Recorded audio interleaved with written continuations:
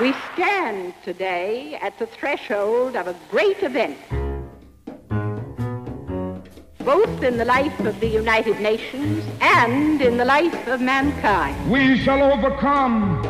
Deep in my heart, I do believe. This Universal Declaration of Human Rights may well become the international Magna Carta of all men everywhere. We shall overcome because the arc of the moral universe is long, but it bends toward justice. Human rights for everyone, for men and women, for the majority and the minority, especially the minority. The big idea of the Universal Declaration is that everyone on the globe has the same political, social, and economic rights.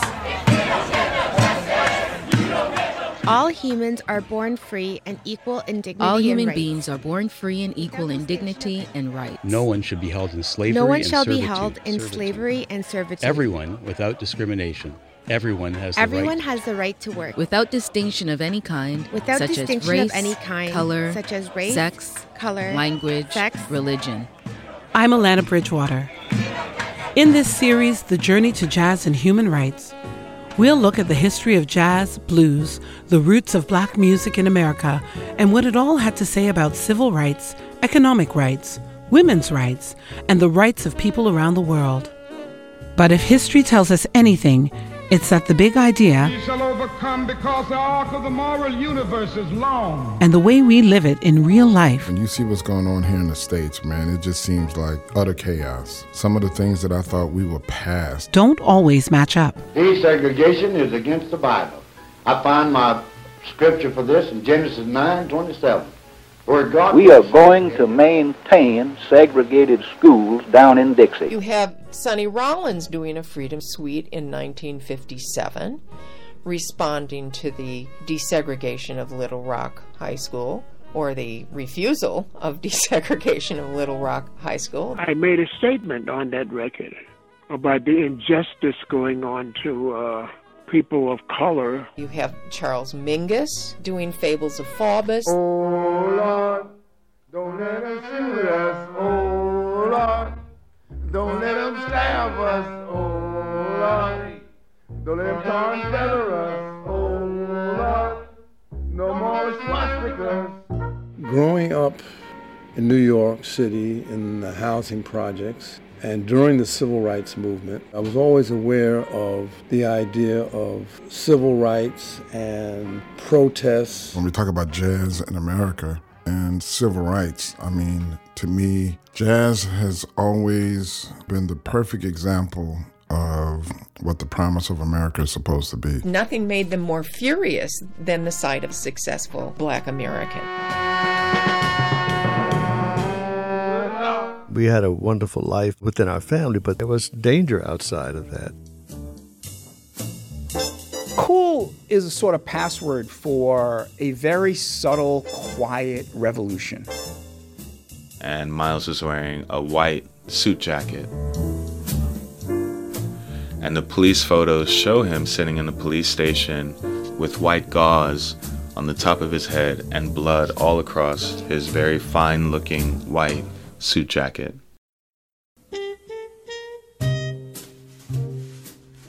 Pain. I seem to have an affection, a kind of sweet tooth for it. Bolts of lightning, little rivulets of thunder. That's from the Toni Morrison novel called Jazz.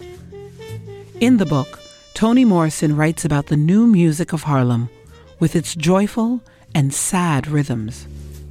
They add up to a paradox with a complicated anger to it. When you see what's going on here in the States, man, it just seems like utter chaos. That anger in jazz springs from an abuse of the civil rights promised in the United Nations Declaration, a document written just when jazz starts to shift from being dance music to being something else, a new kind of art, an art with a message.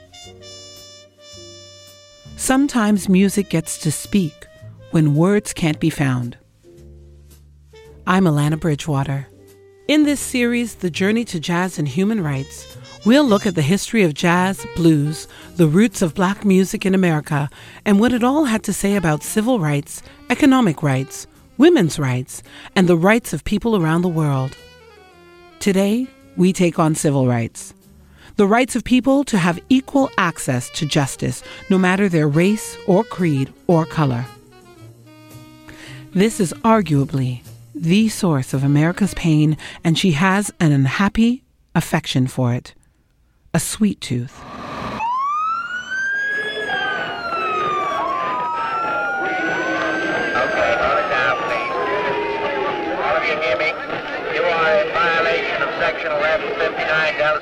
September 15th, 1963. Demonstrating and parading without a permit.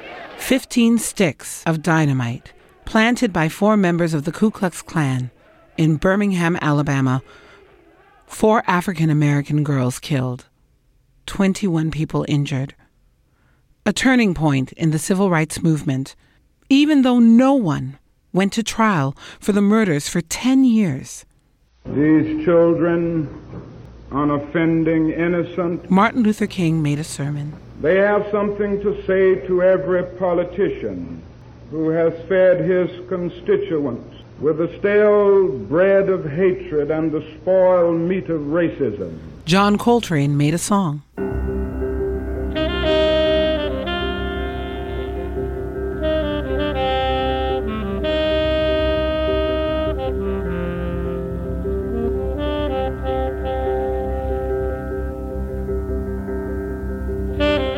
There's something about that sense of restraint and deep expressiveness that's part of Coltrane's tone that just really captures that era. Scott DeVoe teaches jazz at the University of Virginia.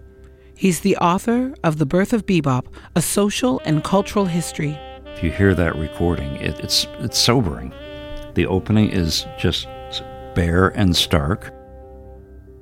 It then moves through an improvisatory section that progresses for a while and then just stops, and you go back to the opening again. And I don't really know of other jazz pieces that work that way. Cuthbert Simpkins is a doctor and inventor in Shreveport, Louisiana. He's known for his work on the prevention of violence, but in 1975, as a medical student at Harvard, he wrote a biography on John Coltrane. Alabama was a memorial to the 4 little girls that were killed in the church bombing in Birmingham. Reverend King did a speech about it, and if you juxtapose the two, if you play the speech, if you play the composition, you can see it pretty clearly that the two are related. One is derived from the other. From the low road of man's inhumanity to man to the high road of peace and brotherhood. These tragic deaths may lead our nation to substitute an aristocracy of character for an aristocracy of color.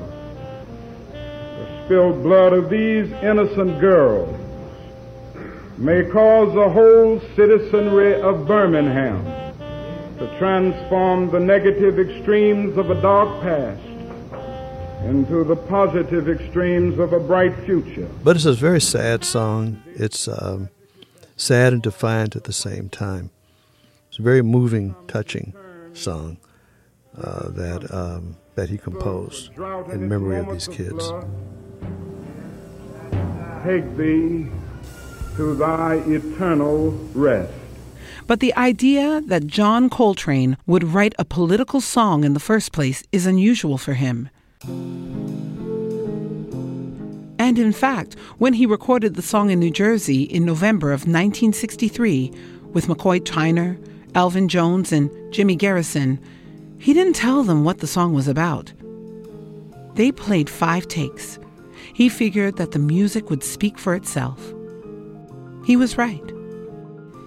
The next year, Martin Luther King would say, quote, "Jazz speaks for life. The blues tells the story of life's difficulties, and if you think for a moment, you will realize they take the hardest realities of life and put them into music, only to come up with a new hope." In that context, the music, to me, was an expression. The thing was, the message to black people at that time was that you are nothing. You can't create anything. You never did anything. You cannot achieve a high level of intellectualism. My family always fought against that. My mother had a photograph of 4 black intellectuals in my bedroom, and she would say, "That's who you are." But I realized that this is not what society wanted me to be. We weren't allowed to go to the library when I was here in Shreveport. My father told some young people that they had a right to go to the library, and when they went, they were beaten. My mother was arrested for riding in the front of the bus. That was quite an ordeal for me. We had crosses burned on our lawn. There was an attempt to poison my parents. They ended up actually poisoning my grandparents. They went to the wrong Simpkins house. I remember my father gave a speech in church that said, "If God can take care of a jackrabbit, he can take care of me." I remember I was a little boy. I think I remember. It must have been about, 8, 9. I found this dead jackrabbit with a hole in his head on our lawn. We were happy as a family. We had a lot of family. I loved my cousins and my parents, and we had a wonderful life within our family, but there was danger outside of that. We always lived with terror around us, but ready to defend ourselves, though.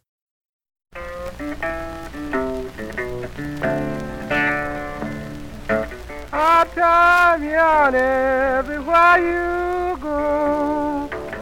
Times it's harder than ever been before. The blues starts becoming a genre in the late 19th, early 20th century, very deep south, particularly the Mississippi Delta, North Louisiana, East Texas. Can't find no heaven, I don't care where they go. Clay Motley teaches the culture of the American South at Florida Gulf Coast University. Really high concentrations of African American populations during this period. And this is also the exact same period as very intense Jim Crow culture of racial discrimination, segregation, sometimes violence, Klan activity. So blues as a popular music form amongst these populations is really inseparable from the racism and racial control and threats of violence that the people who made the blues had to deal with. So I think when you think about the origins of the blues and its early pre-war development, it's absolutely inseparable from the idea of civil rights, because the blues was a mechanism for, in one way, coping with living in Jim Crow culture and sometimes trapped in that kind of society, but then also a means of resistance as well. I'll never get down this low no more. Jim Crow is the nickname given to racial segregation laws in most southern states in America, from after the Civil War until the 1960s and the new civil rights laws. The name Jim Crow comes from a minstrel cartoon from the 19th century, a blackface troublemaker. And since then, Jim Crow has been shorthand for the laws, the institutions, and the social attitudes that want to keep African Americans from being seen as equal. It means institutional racism. At the time of early blues, it meant men hanging from trees.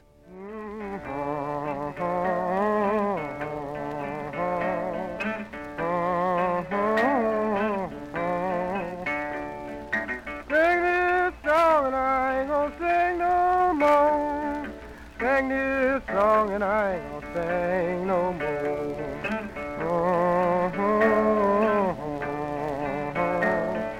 Hard time to drive you from door to door.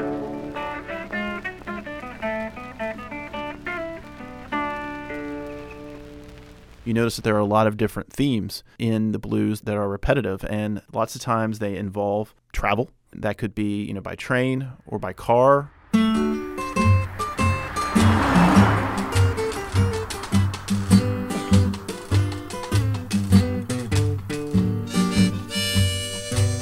This is the period of the Great Migration. So you have the rural African-American population moving from the rural South to larger industrial cities. It could be Atlanta, Memphis, but oftentimes even farther north, St. Louis, Chicago, Rochester, Detroit. So train travel, escaping the South.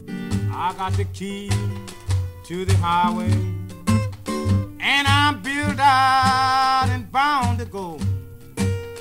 I'm gonna leave here running, 'cause walking is most too slow. The traveling bluesman was someone who was somewhat free from the Jim Crow system, or at least compared to the average African-American laborer. And sometimes that was maybe more free in reality, or sometimes it was just kind of a romantic notion of the traveling trickster bluesman. Everything about the Jim Crow system, which comes directly on the heels of slavery, is there is a dehumanization. If you are limited in what you can do in terms of economics and jobs, where you can live, maybe being trapped in debt in the sharecropping system, if you don't have enough money to even get a train ticket to get out, like let's say to go to Chicago, then in some ways you're being dehumanized. I'm gonna ask you, good Lord, what? So I think where the blues resists that is it celebrates the personhood of the singer and the audience. Someone who has freedom to drive down the road, who has the freedom to get on a train and make it to Detroit or Chicago, the very things that were always denied, African Americans in the rural South.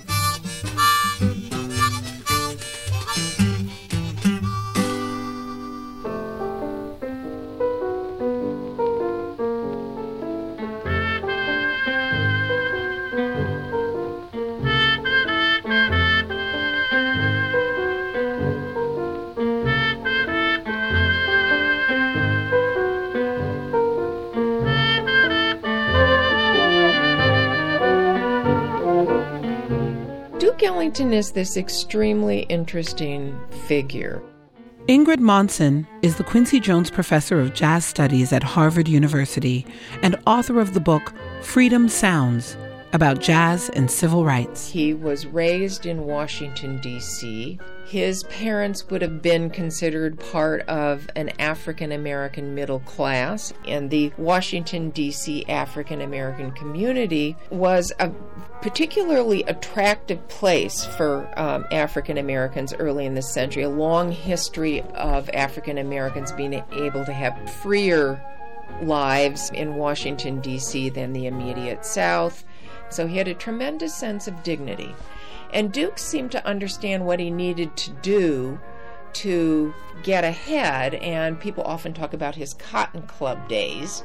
A white club in Harlem segregated its audience, so none of the musicians would have been able to be patrons at this club. They're often playing as a soundtrack for, kind of quasi-burlesque shows with dancers, often called sepia-toned. What he did was create an amazing body of music, so this is the world that nurtures Duke Ellington. And through radio, it earned him a national reputation. This is Reminiscing in Tempo, a long work from 1934.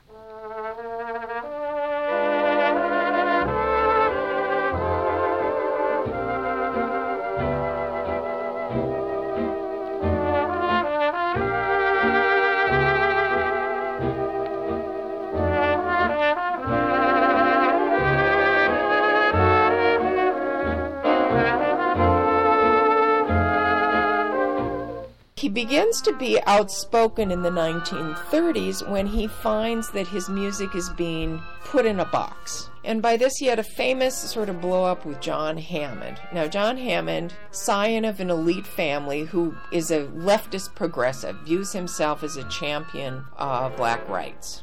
He wrote this withering review of Duke Ellington's Reminiscing in Tempo. This is this piece in 1934 that he made that was 4 sides of 78s, and it was too pretentious for him. It was, too musically ambitious. Just stick to the blues, Ellington.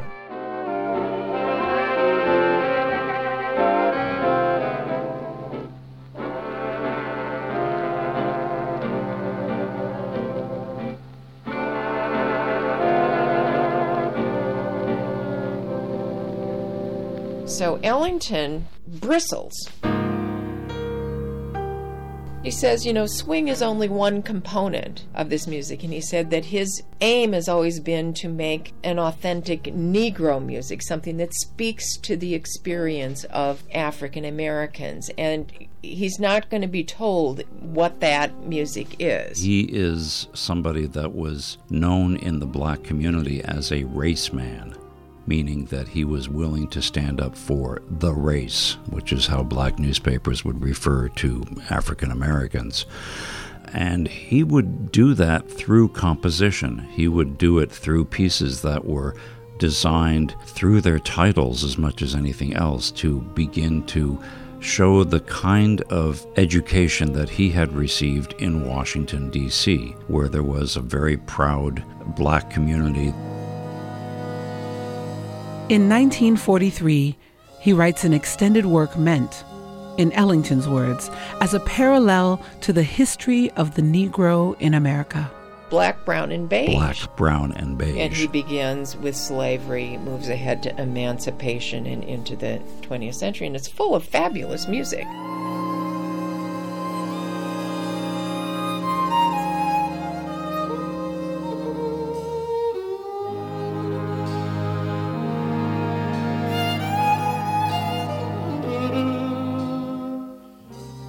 This was his first concert in Carnegie Hall, and this is the point at which he decided that he was going to create a piece that was much, much larger than most jazz musicians would ever think of creating. The first edition of Black, Brown, and Beige was about 48 minutes long in 3 movements, where Black is dealing with the early experience through slavery, Brown, the 19th century, and then Beige, more or less, the present. It was a bit hurried in its putting together, and I think that today the part of the piece that people will point to is the first movement, Black, which opens with a work song and then has as its counterbalance a religious theme that is now known as Come Sunday. Lord, dear Lord of love, God Almighty, God up above, please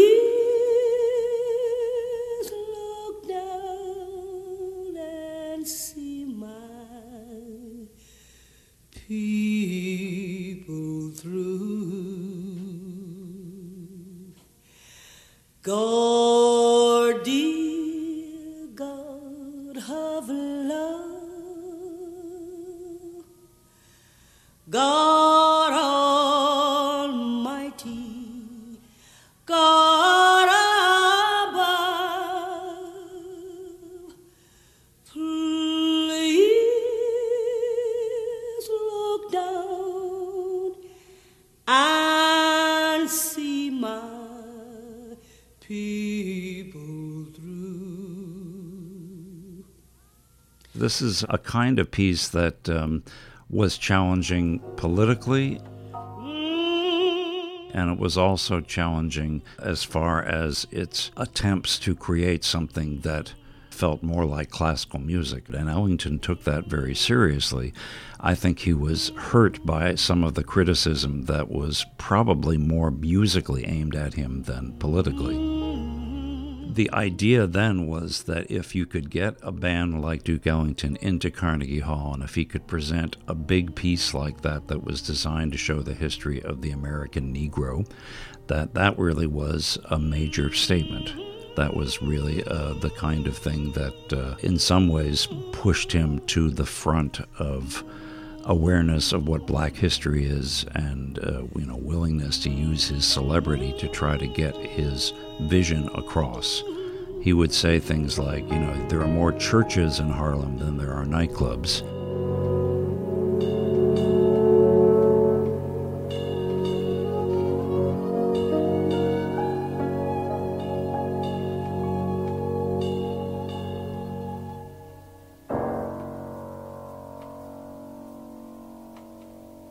This is the Journey to Jazz and Human Rights on Jazz FM 91. I'm Alana Bridgewater.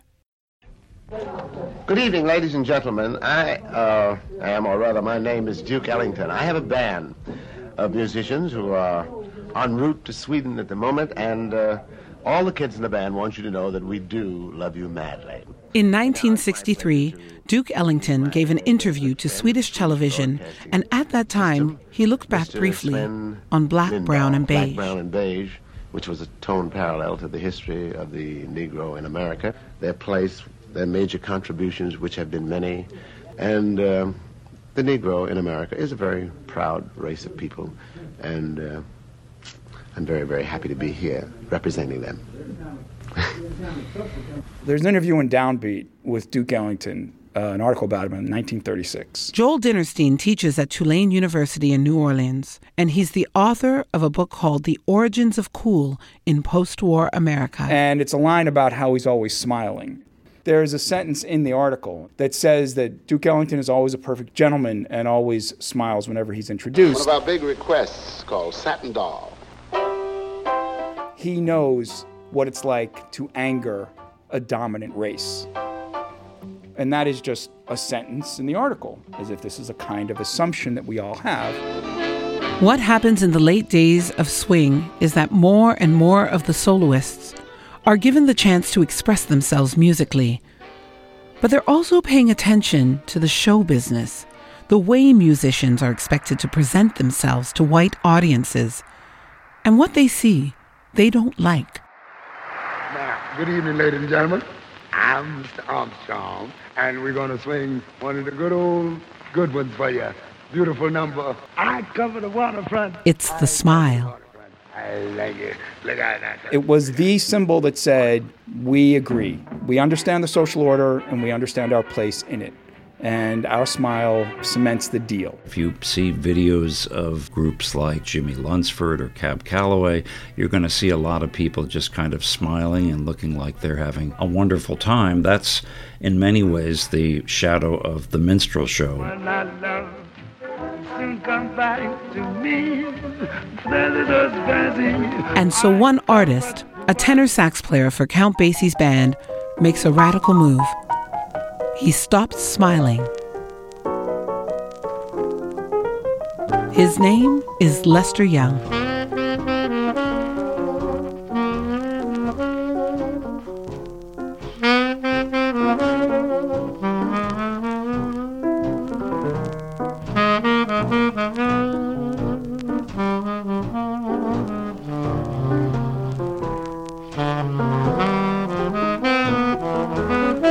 Joel Dinerstein. Lester Young stops smiling on stage and everywhere. And when he stops smiling, it becomes, in fact, a surprising act of cultural leadership in which all jazz musicians after him stop smiling. And this, in fact, is one of the major trigger moments of what I would call cultural rebellion that precedes political rebellion.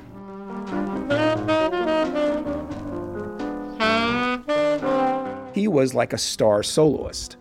So he didn't have to be the businessman who runs the band. He didn't have to smile in public. That's what he decided. And even before that, he had decided that because big bands all wore uniforms, generally tuxedos, and all looked the same, Lester Young was a romantic artist. He just couldn't cope with looking like everybody else. So as early as 20 years old, he starts dressing distinctively and particularly starts holding his saxophone up at a 45-degree angle, just to be different, just to be stylistically distinctive. And everybody notices, and as a sort of performance trait, it is actually exciting how Lester Young plays it, in the way that people would think it's exciting how you played a certain electric guitar solo. He wears sunglasses all the time and a pork pie hat. This is the invention of cool. And it's not just a buzzword. For Lester Young, it's a statement. And all of this was in service to being left alone by white people, by what we call the white gaze, by white oppression. It was a way of breaking the deal and saying, not only am I not smiling, I do not expect any change to come in this society. And that's the importance of cool. It's a withdrawal that is also involved with black pride and a positive ethnic culture and difference that is, in a sense, distrust and an active hostility against assimilation. There is this whole thing about the cool stance. Some of the attitude that goes into sort of bebop is that kind of deformation of master. I'm not going to act like you want me to. I'm going to dress how I want. I'm going to turn it into my statement of who I am. And lo and behold, all the white people want to emulate it. But it becomes a protective way of being that can be inspiring, intimidating, and assertive at the same time. So people talk about the stance that develops under bebop, and Lester Young is part of that time period. Bebop.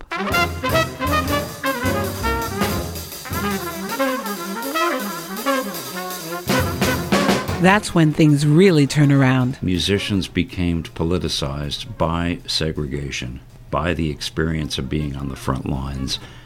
I would say, generally speaking, there is nothing explicit in.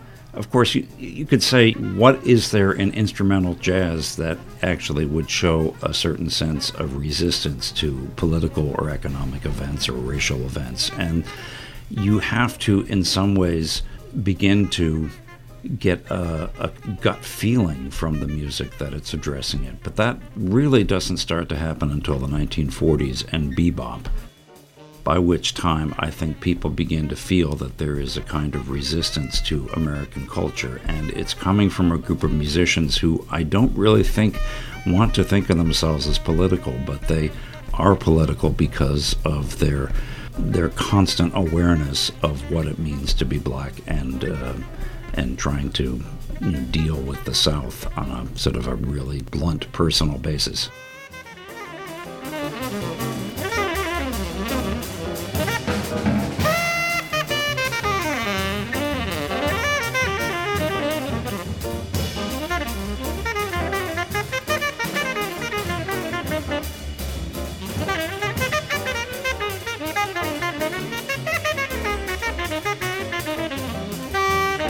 Charlie Parker, Dizzy Gillespie, Thelonious Monk, Max Roach. They're just young men. They're the most talented of the group coming out of the swing era, coming up with this fairly esoteric music called bebop. That in itself was enough, I think, to unsettle most people. The bebop artists take Lester Young's cool to a whole new level. They're not just refusing to smile at the white audience, they're refusing to entertain them. So that there is just a general sense that the jazz musicians are presenting the public with just a sense that we're not playing that game anymore. White musicians had taken over swing, which itself was something that had been pioneered for the most part by African-American musicians. Charlie Parker and Dizzy Gillespie and a couple of musicians said that they were going to create a music that white musicians couldn't play. That was their goal. And so they became virtuosic. They studied harmony, and they started playing these really fast, aggressive solos that were really difficult. And if you didn't have either the musical theory or background, and you couldn't improvise at that high a level, you left the stand humiliated. But it was quite intentional as a way of saying, this is our music, but you're not going to appropriate this from us anymore. Charlie Parker and Dizzy Gillespie studied the music of Debussy and Stravinsky's Rite of Spring at the New York Public Library. Definitely, study is absolutely necessary in all forms. It's just like any talent that's born within somebody. It's just like a good pair of shoes when you put a shine on it, you know? Charlie Parker spoke to fellow sax player Paul Desmond in 1954. People can do much more with music than that. It can be very descriptive in all kinds of ways, you know? Schooling brings out the polish, you know, of any talent that happens anywhere in the world. Einstein had schooling. Schooling is one of the most wonderful things there's ever been, you know? I'm glad to hear you say this. That's absolutely right. Yeah.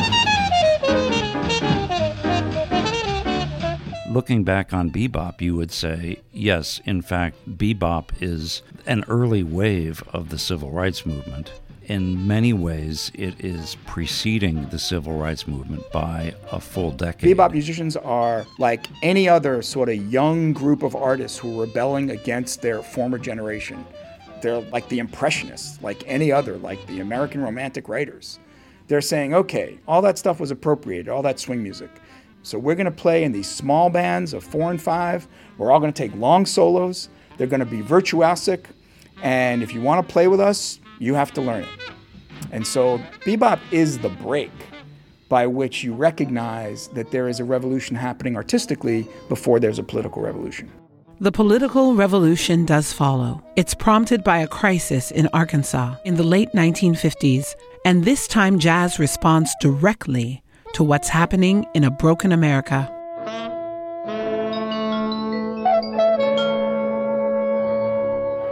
An extreme situation has been created in Little Rock. This challenge must be met, and with such measures as will preserve to the people as a whole their lawfully protected rights. In September 1957, 9 African-American students showed up at Central High School in Little Rock, Arkansas to start classes. The first integrated classes at an all-white school. They met an angry mob. We are going to maintain segregated schools down in Dixie. Desegregation is against the Bible. I find my scripture for this in Genesis 9:27. 8 of the students, accompanied by parents and people from their church parish, were turned away. A 9th, Elizabeth Eckford, got separated somehow. She walked into the middle of a mob by herself. Can you tell me your name, please?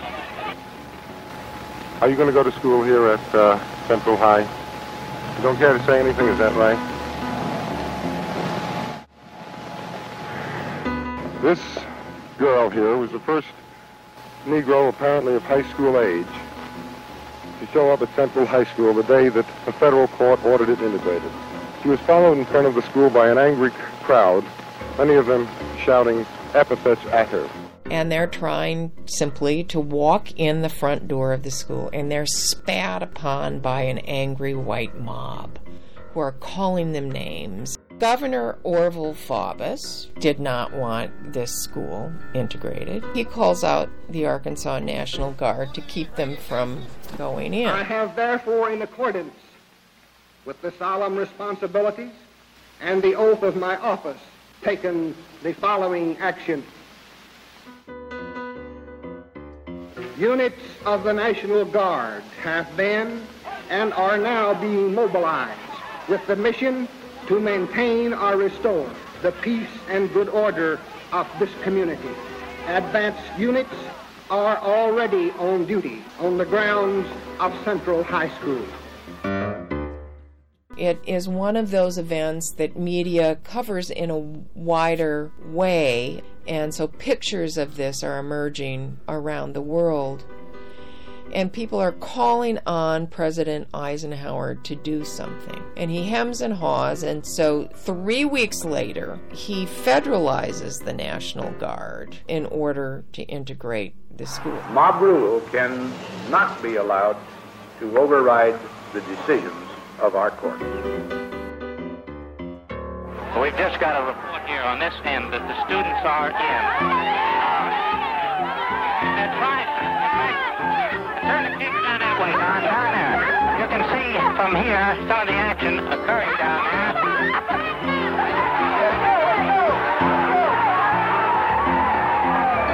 It was this huge confrontation seen around the world. You have Charles Mingus doing Fables of Faubus. I remember listening to Fables of Faubus as a kid. My father had the record at home. I think Mingus struck that very interesting and important intermediary place between tragedy and comedy, which I think was a unique gift to him. You know, he did that very well. Oh, Lord, don't let them shoot us. Oh, Lord, don't let them stab us. Oh, Lord, don't let them tar and feather us. Oh, Lord, no more swastikas. He recorded it with Columbia, but Columbia would not allow him to use words. So all you had was the title Fables of Faubus. And then a year later, on a small record label, Candid, he did record it with the words, which are blunt and biting. He was playing on that recording with Eric Dolphy, who is one of the great avant-garde saxophonists, and there is no piano or anything kind of holding the harmony together. It's a very intense recording. It's an extremely angry, bitter piece that manages somehow to convey enough black humor in it that it's really still a favorite with jazz musicians and with audiences. It transmutes Mingus's compositional abilities directly into civil rights history of that time. And in the late 1950s, while rock and roll and pop music have nothing to say about politics, only cars and girls, Charles Mingus, the outlaw, decides to speak up about the state of race relations in America. In 1966, Charles Mingus is evicted from his New York apartment. Mr. Mingus, what do you think of this eviction today? I think America is beautiful. I think that for the first thing, there was no attorney on trial for me when they gave me this eviction notice. And the next thing is that it's illegal what they're doing because, that's a drag. Well, I've been trying to get a place to build a school for about 5 years. I've been pushed around by this state with corruption. The cats taking payola, asking me to move. I've written the governor, I've written the president about it and everything, you know. Police find a needle among his things, and Charles Mingus is arrested. Later, he'll check himself into a psychiatric hospital. You deny taking the heroin. What? Did they accuse you of taking heroin? The angry black man is a racist idea, a stereotype. It is the flip side of the smiling minstrel. It is an excuse to crack down.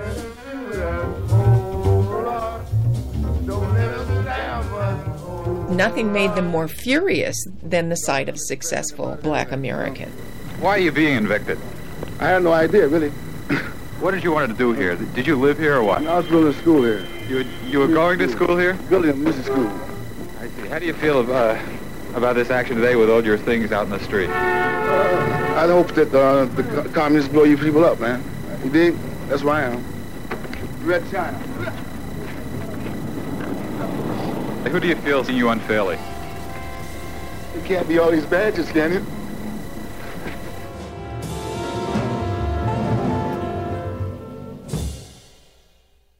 After Fables of Faubus, the next jazz musician to step up is Sonny Rollins.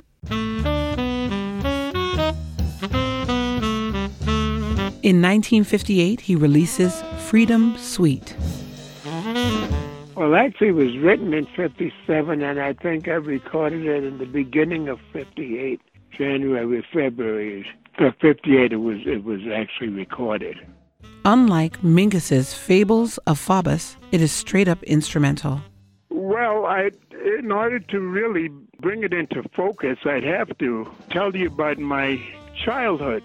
My grandmother was an activist, and she was very much involved in the civil rights movements of the day.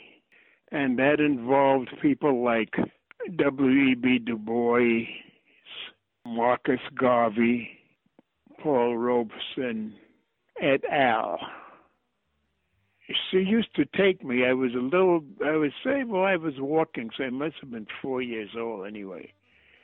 She used to take me with her on these civil rights marches, parades, up and down the avenues of Harlem. And these civil rights marches were for the purpose of fighting back against the times of the day, which were the unfair treatment, I would say, of citizens of color. That's always been my life, thanks to my dear grandmother. As with John Coltrane's Alabama, the politics that inform the music sneak up on the listener. There's nothing explicit, except for the album cover. For Freedom Suite, Sonny Rollins, published a statement in the liner notes. Scott DeVoe. The Freedom Suite has about 50 or 60 words from Sonny Rollins that I look at today, and I think most of us would say that seems fairly mild. If you got any kind of notoriety in your world, or publicity, you're famous in any kind of way, you should use that platform to speak out against any injustices which were going on and which you were subject to. You just have this brief sentence, and that's it. That's the only time that he speaks in his own voice. If I hadn't had that upbringing and knew what it felt like to resist, I might have been reticent to make a statement, but not. I had been brought up in that milieu. America is deeply rooted in Negro culture. Its colloquialisms, its humor, its music.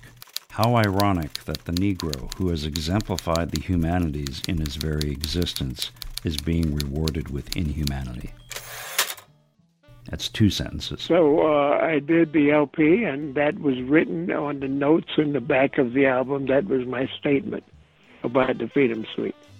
Okay, so I got pushback. Of course, I got a lot of pushback when I went out to California. I got pushback from some of the people that I had been recording for out there. In a panic, Riverside Records pulled the album. They renamed it Shadow Waltz after one of the other, less provocative songs on the recording. The producer, Orrin Keepnews, added a new set of liner notes.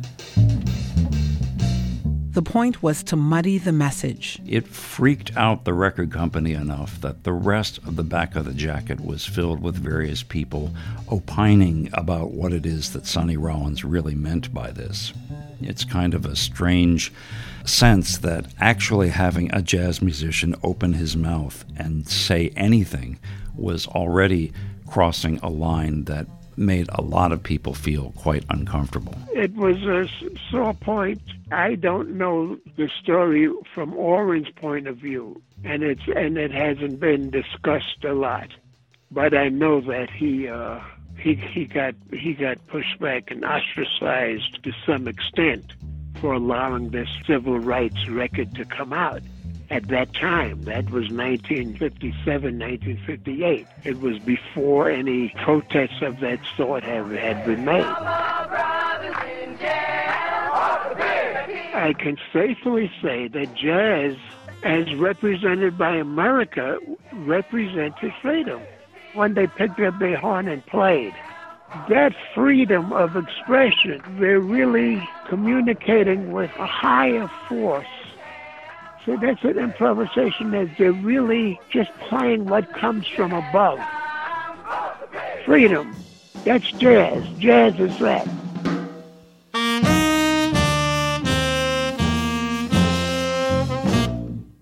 More than 50 years later, a question remains. Is jazz still connecting with freedom? Heavy-hearted I sit. With its own political moment? With the civil rights promised in the UN Declaration? Too weak to stand and too tired to fight on another day. So I'll lay.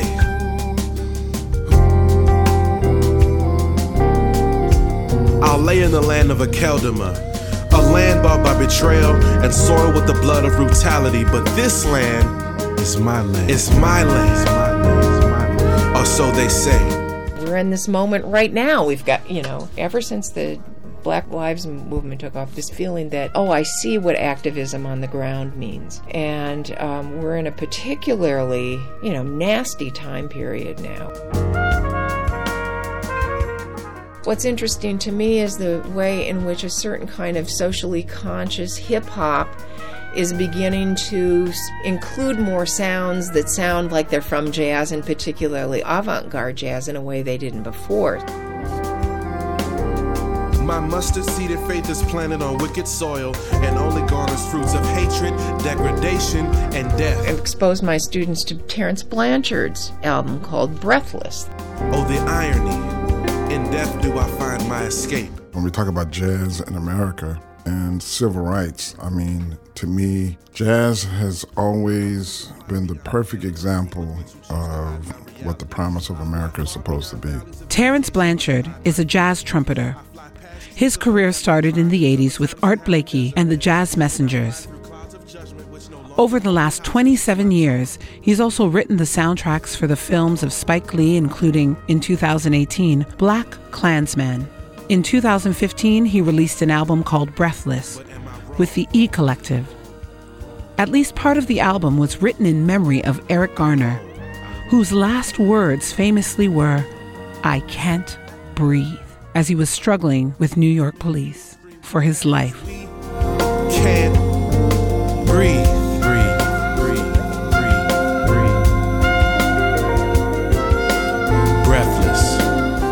See what's going on here in the States, man. It just seems like utter chaos. Some of the things that I thought we were past, I'm a child of the 70s, so I thought, I understood that racism wasn't ever going to go away in my lifetime, but I still thought we were way past some of the stuff that I'm seeing and hearing. The misogyny, the bigotry is just incredible.